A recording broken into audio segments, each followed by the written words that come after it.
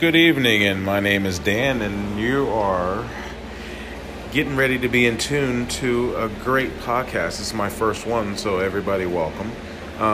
Tonight's topics, I think we're going to talk about the whole COVID thing in sports, and especially youth sports, and we're also going to talk about how baseball is handling the whole COVID-19 thing.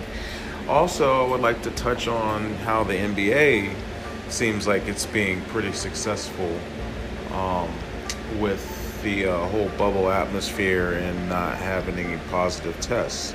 So, and I also want to touch on should youth sports, should they be doing tournaments during this pandemic? So stay tuned.